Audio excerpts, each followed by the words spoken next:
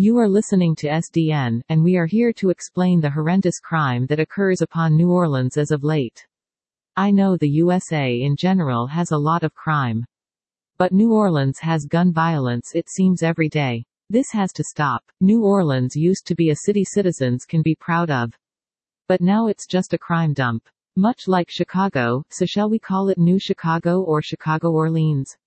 And don't get me started on the yearly hurricanes. To best explain New Orleans, it's a flood-moving crime-going city that needs change, and with the way things are looking, it's probably not gonna happen.